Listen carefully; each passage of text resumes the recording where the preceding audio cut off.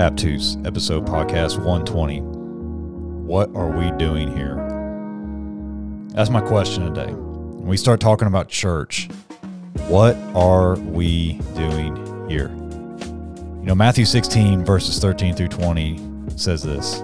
Now, when Jesus came into the district of Caesarea Philippi, he asked his disciples, "Who do people say that the Son of Man is?" And they said to him, "Some say John the Baptist, others say Elijah, or Jeremiah, or one of the prophets." And he said to them, "But who do you say I am?"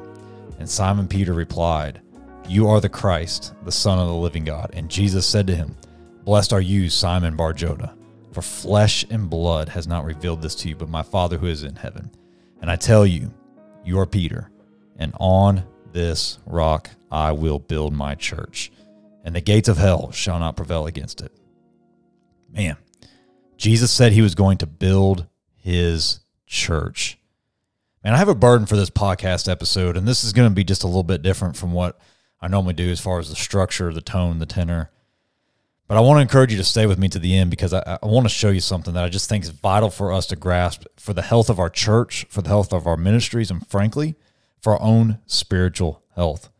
As I said at the beginning, you know, the title of this is, What Are We Doing Here? And when I ask that question, I mean, when it comes to church, what are we doing? Why are we doing church? What are we supposed to be doing? And I think this is a question that is not getting asked enough right now by church leaders. You know, we get sucked into the hustle of church. Sunday's always coming. We're constantly preparing for the next service, the next message, the next counseling session, the next event, the next whatever. And this isn't unique to us by any means. This is like the Big C church has been sucked into busyness, and as a result, we are having mission drift. You know, we know what the church is from a theological standpoint. I mean, I don't need to tell you that. We know that the church is comprised of individuals who make a confession in Jesus Christ as their Lord and Savior. Like, we know the doctrines. We know the church is the body of Christ. We know that the church is the universal body of all believers. We know that the church is Christ's reward for his suffering. We know that church is Jesus' idea. We just read it. Jesus said, "I will build my church." But what we're not doing is we're not stopping, and we're not asking the question, when Jesus said that he would build his church, what idea did Jesus have in mind? What was that church going to look like? What was that church going to do? What was the purpose? When you start looking at the mandates in Scripture, I think that you can really say there are three big things, three primary mandates for a local church. Humor me for a moment as I go through these and read some Scripture to you, but it's very common. Humor me because we're going somewhere with this, okay? Three mandates for church. The first mandate, nurturing the saints. One of the biggest things that you see in the New Testament is that the church was to nurture the flock, nurture the saints. Ephesians chapter 4, verse 11 through 16. And he, speaking of Jesus, and Jesus gave the apostles, the prophets, the evangelists, the shepherds, and the teachers to equip the saints for the work of ministry, for the building up of the body of Christ. So, like, nurturing the body. We try to turn this around into an evangelism passage sometimes, but it's not. It's for the building up of the body. And we know it's not talking about numerical growth, because we continue to read on. It says, until we all attain the unity of faith and the knowledge of the Son of God, to mature manhood, to the measure of the stature of the fullness of Christ, so that we may no longer be children tossed to and fro by the waves and carried by every wind of doctrine and by human cunning, by craftiness and deceitful schemes. Rather, speaking the truth in love, we are to grow up in every way into him who is the head, into Christ, from whom the whole body, joined and held together in every joint, which is equipped, when each part is working properly, makes the body grow up, builds itself up in love. So what is this passage telling us? It's telling us that our responsibility as church leaders is to build up the saints in faith and in knowledge of Christ, so that we can be mature Christians. Mature Christians. One of the primary responsibilities for church leaders is to make sure that they are nurturing the saints so that they can reflect and resemble Christ. And they're not being thrown back and forth by by the world's deceitful schemes, by human cunning, by, stress and anxiety of life. We are to nurture the flock. I mean, think about all the commands that we see in the Bible towards church leaders. Jesus told Peter, feed my sheep. Paul told Timothy, preach the word. Paul told the Ephesian elders, guard the flock. Peter told the elders in 1 Peter to shepherd the flock. Paul said that his aim was to present the church as mature believers. We're told that we are to gather together for worship and not to forsake the gathering. We are commanded to honor the sacraments of the church, which are water, baptism, and communion. When you look at all these things, those actions are for the maturation of the flock. It is training the flock to reflect Christ. So as a result, our worship services, our gatherings should be conducive for these mandates to happen. A gathering of believers should have worship and prayer and scripture reading and preaching, gospel presentation, communion, baptism, allowing the Holy Spirit to move amongst the people. All of these things must be done for the nurturing of the saints. So that's the first mandate to a church, specifically church leaders. Second mandate to a church is to evangelize the lost.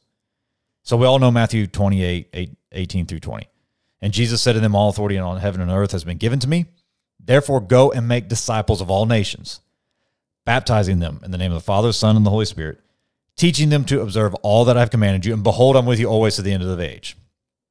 Matthew chapter 9, verse 35 through 38. And Jesus went throughout all the cities and the villages, teaching in their synagogues, proclaiming the gospel of the kingdom, and healing every disease and every affliction. And when he saw the crowds, he had compassion on them because they were harassed and helpless like sheep without a shepherd. So these are people who are not saved. They don't have a shepherd. And then he said to his disciples, the harvest is plentiful, but the laborers are few. Therefore, pray earnestly to the Lord of the harvest to send out laborers into his harvest. Very clearly, the church was responsible to reach the lost, to reach non-believers. When Jesus came, he said, look, I came to seek and to save the lost.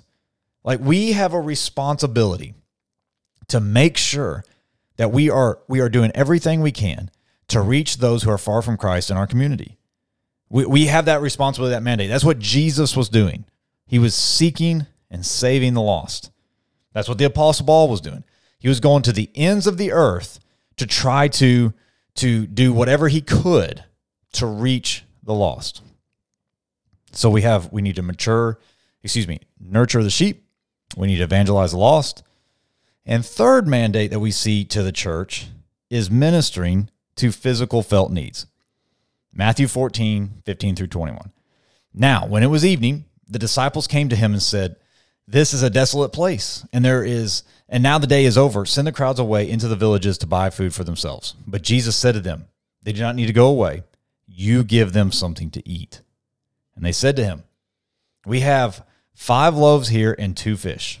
And he said, bring them here to me. Then he ordered the crowds to sit down on the grass, and taking the 5 loaves and 2 fish, he looked up into heaven and said a blessing. Then he broke the loaves and gave them to the disciples, and the disciples gave them to the crowds. And they all ate and were satisfied. And they took up 12 baskets full of pieces left over, and those who ate were about 5,000 men besides the women and children. So the pattern that Jesus taught his disciples was to meet people's physical needs when they could. And we see this pattern continue in the book of Acts. There's a welfare of the widows. There's a collection for the poor. And in fact, it tells us in the book of Acts that there was no needy person among them. You read into history that the first Christians, the first church, had a reputation based upon their compassion ministry. I mean, there's accounts of early Christians taking sick people with plagues and illness into their homes at the amazement of the people in society. The Romans would look at this and say, man, what in the world are these people doing? They're taking these sick people with plagues into their homes and they're taking care of them. So there was a social justice, and I know that term has been skewed in our modern day, but there was a social justice amongst the first Christians. And you see this play out, that Christian justice changed so much for the better in the world and for people's felt needs and how people were treated and how people were respected. Christianity has changed the world more than anything else. So you see these 3 primary mandates, these overarching mandates.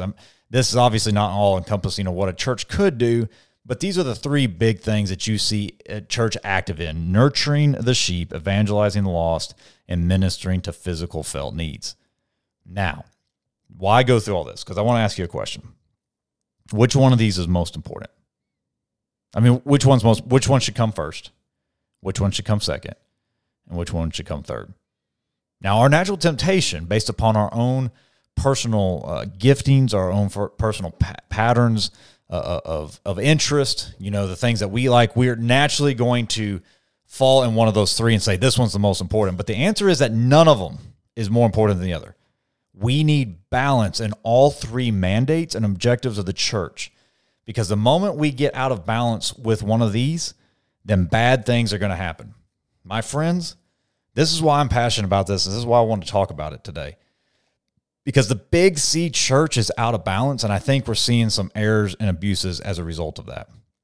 You see, when the church focuses too much on nurturing the sheep at the expense of evangelizing the lost or ministering to felt needs, then the church is going to swell with self-righteous, legalistic people who only care about the color of the carpet and the volume of the music. Now, they're going to know the Bible, and they're going to vote for the Republican Party. They're going to talk the right talk, but they are spiritually obese and self-absorbed. Now, they're going to say they want to reach the lost, but as soon as reaching the lost disrupts their tastes and their preferences, they're going to stop whatever it is they're doing to reach the lost and go back to business as usual. On the other hand, a church that only cares about evangelizing the lost is quickly going to lose heart for the lost, and they're going to become all about growing the church at any expense. The church service is going to become 100% seeker sensitive. They're never going to mention sin or repentance. They're not going to mention anything that's going to make somebody uncomfortable. Avoid the LGBTQ stuff at all costs. We want to have conversations, not make statements. We're going to work the volunteers into the ground because we're reaching people for the kingdom. Every dollar is going to go into marketing and buildings and growth. If we can't see some market time out of what we're about to do, we're not going to do it. Sure, we have discipleship opportunities. Join a small group. But let's be honest, those small groups are afterthoughts, and we avoid the primary discipleship opportunity of Sunday morning, which is the pulpit. You see this very common in the West right now. Sunday morning is about reaching the lost people. It's not about nurturing the sheep at all. Like the sheep, they should be spiritually mature. We can deal with them later. Sunday morning is about reaching the lost. But this gets out of balance, and it becomes all about growth. And when it's all about growth, you start burning out volunteers, and frankly, you mismanage resources. And before long, you're going to make concessions in doctrine. Now, what about those other churches? Other churches, all they care about is meeting felt needs. What happens to these churches that only care about meeting felt needs is that before long, you don't really have a church, but you have a glorified social club that's doing community action.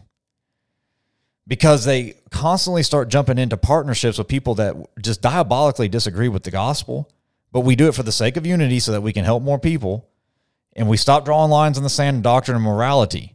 It's not about winning the lost, and it's definitely not about discipleship. It's just about giving somebody another piece of bread. The problem is that they might be able to eat today, but they're going to hell tomorrow. So whenever you start getting out of balance in any of this, bad things are going to happen. So as church leaders, and here at JFA specifically, as church leaders, our job is to take a hard look into the mirror and ask ourselves the question, do we have balance in the mandates that Christ and the gospel and the Bible have given us? And the answer is probably going to be no. I mean, because balance in and of itself is very difficult to do. Try to balance an egg on its end. You can do it, but it's very hard to do. That's why there's this constant tension to be managed. There's always going to be an area that we're weak in, and we're going to need to reevaluate and adjust. And in 6 months, we need to ask the question again, do we have balance? And the answer is probably going to be no, and we need to reevaluate and we need to readjust. We have to shoot for health in this local church. So the question then is for us in this podcast, why in the world am I talking about this today? Why am I talking about this today? Well, what spurred this conversation on is Charity and I just finished the second Hillsong documentary that was released over the last couple months. I'm sure most of you probably know who Hillsong is, but if not, just for the sake of filling you in, they were an Assembly of God church in Australia that just spread all around the globe. At its height, it had 30 locations and 150,000 people attending on the weekends. And of course, their music took over the church world. And candidly, I love their music, and I love a lot of things that they had done. I mean, it's amazing. Over the last several years, they have been just inundated with scandal after scandal, women, alcohol, money mismanagement, you name it, they got it. The church world is, giving them a black eye. The Australian government has really jumped in. It sounds like, it really feels like they could get shut down before this is over because of just the absolute abuse and mismanagement at the highest, level of leadership. And it really started with the lead pastor, Carl Lentz, in New York City. He was the first domino to fall, but thereafter, it's went all the way to Brian Houston, the guy who started it, and there's just fallouts. And then the recourse out of this is even uglier. And the documentary is really trying to highlight this, and the fallout of the pastors. There has been public arguments between the pastors and the church board of Hillsong. It's just ugly. And it's sad to watch. This documentary is a hit piece for sure. It has a leftist slant. I don't think that all the accusations in this documentary are even close to fair. However, there is an element of truth in that documentary. And this is what hit me as I was watching it. Hillsong became a church whose goal was to grow as fast as possible and as big as possible. Like, that was the goal. And they weren't even hiding it. What were they saying? We are reaching people for Jesus. Now, was that their motive? Was their motive to evangelize the lost? Was their motive to build God's kingdom? Was their motive to have a big church? Was their motive to have a huge financial budget? Was their motive for their music to go around the world? Did they want fame and accolades? I have no idea what their motive was. I won't speak to that. We can speculate, but speculating isn't going to do us any good. That's between them and the Lord. God is their judge. However, what we are responsible for to do is to look at this situation and say, what happened? We need to do an autopsy here. And the fact of the matter is this: regardless of their motive, whatever their intent, their numerical growth outpaced their spiritual maturity. And that caused the downfall of one of the largest churches in the world. There was not enough spiritual nurturing of the sheep. There was not enough spiritual nurturing of the under-shepherds to handle the growth of the flock that they had. Plain and simple. And here's the thing I want us to know as a staff at J First Assembly. We do not want our growth to outpace our spiritual maturity. We do not want to repeat the mistakes that have been made by people in front of us. Now, what's crazy about this documentary is it came out on May 19th. May 19th probably doesn't sound like a special day to you, but it was a special day for the kingdom, because on May 19th, a hero of the faith, Tim Keller, passed away from cancer at age 72. And if you know me at all, you know Tim Keller is just a spiritual hero for me. He's a guy who has written a lot of books that have impacted me perhaps more than any other spiritual leader. Just a great man of God, someone who loved the Lord, loved the gospel, loved people. And what's interesting about Keller is that he also was in New York City. Hillsong, Carl Lentz, they were in New York City. Keller also started and planted a church in New York City and grew that church to 6,000 people on the weekends. The difference is Keller's church was balanced because it was nurturing the saints and engaging in evangelism. I don't know about their felt need ministries. My understanding is that was a big deal to them. I can't speak to that. Now, Keller's an interesting guy because he cut his teeth in a small rural church. He pastored in a small rural church for a long time before he felt the call of God to go to New York City. He didn't write his first book till he was in his 50s, I believe. Keller, grew this church, and the church grew to, like I said, 6,000 people, and they had 3 different campuses. And before he retired, he saw that what was going to be best for those independent campuses is to break them off as independent, autonomous churches for the health of those people there. So that kind of broke his kingdom apart, but it was better for the kingdom of God. Keller stayed balanced, and he didn't let church growth outpace the nurturing ability of himself or his church. And as a result, he finished his race well. And on May 19th, Tim Keller stood before the Lord and heard the words, "Well done, good and faithful servant." So here's the question for us. What are we to do? I don't know about you, but I know what I want. I want JFA to be healthy and balanced. And I want to finish this race well. And I want to hear those words, "Well done, good and faithful servant." So if it's all the same to you guys, when it comes to our ministries, man, let's shoot for balance. Man, let's nurture the sheep. Let's nurture the saints that are sitting here. They might have been here for 5 years or 50 years. Let's nurture them. Let's take care of them. Let's love them well. Let's make sure that they stay healthy. Yes, let's reach the lost. There's a lot of lost people in this community. We've seen God do some amazing things in our own church and the people he's bringing in. Praise God for that. Let's keep going with that. Let's meet the needs of the people in the community. Let's be open-handed. Let's be generous. But let's keep all things in balance. Because here's what I believe. I think when we keep things in balance, we're honoring Christ, we're honoring his church, and it's going to be healthy. Take it easy.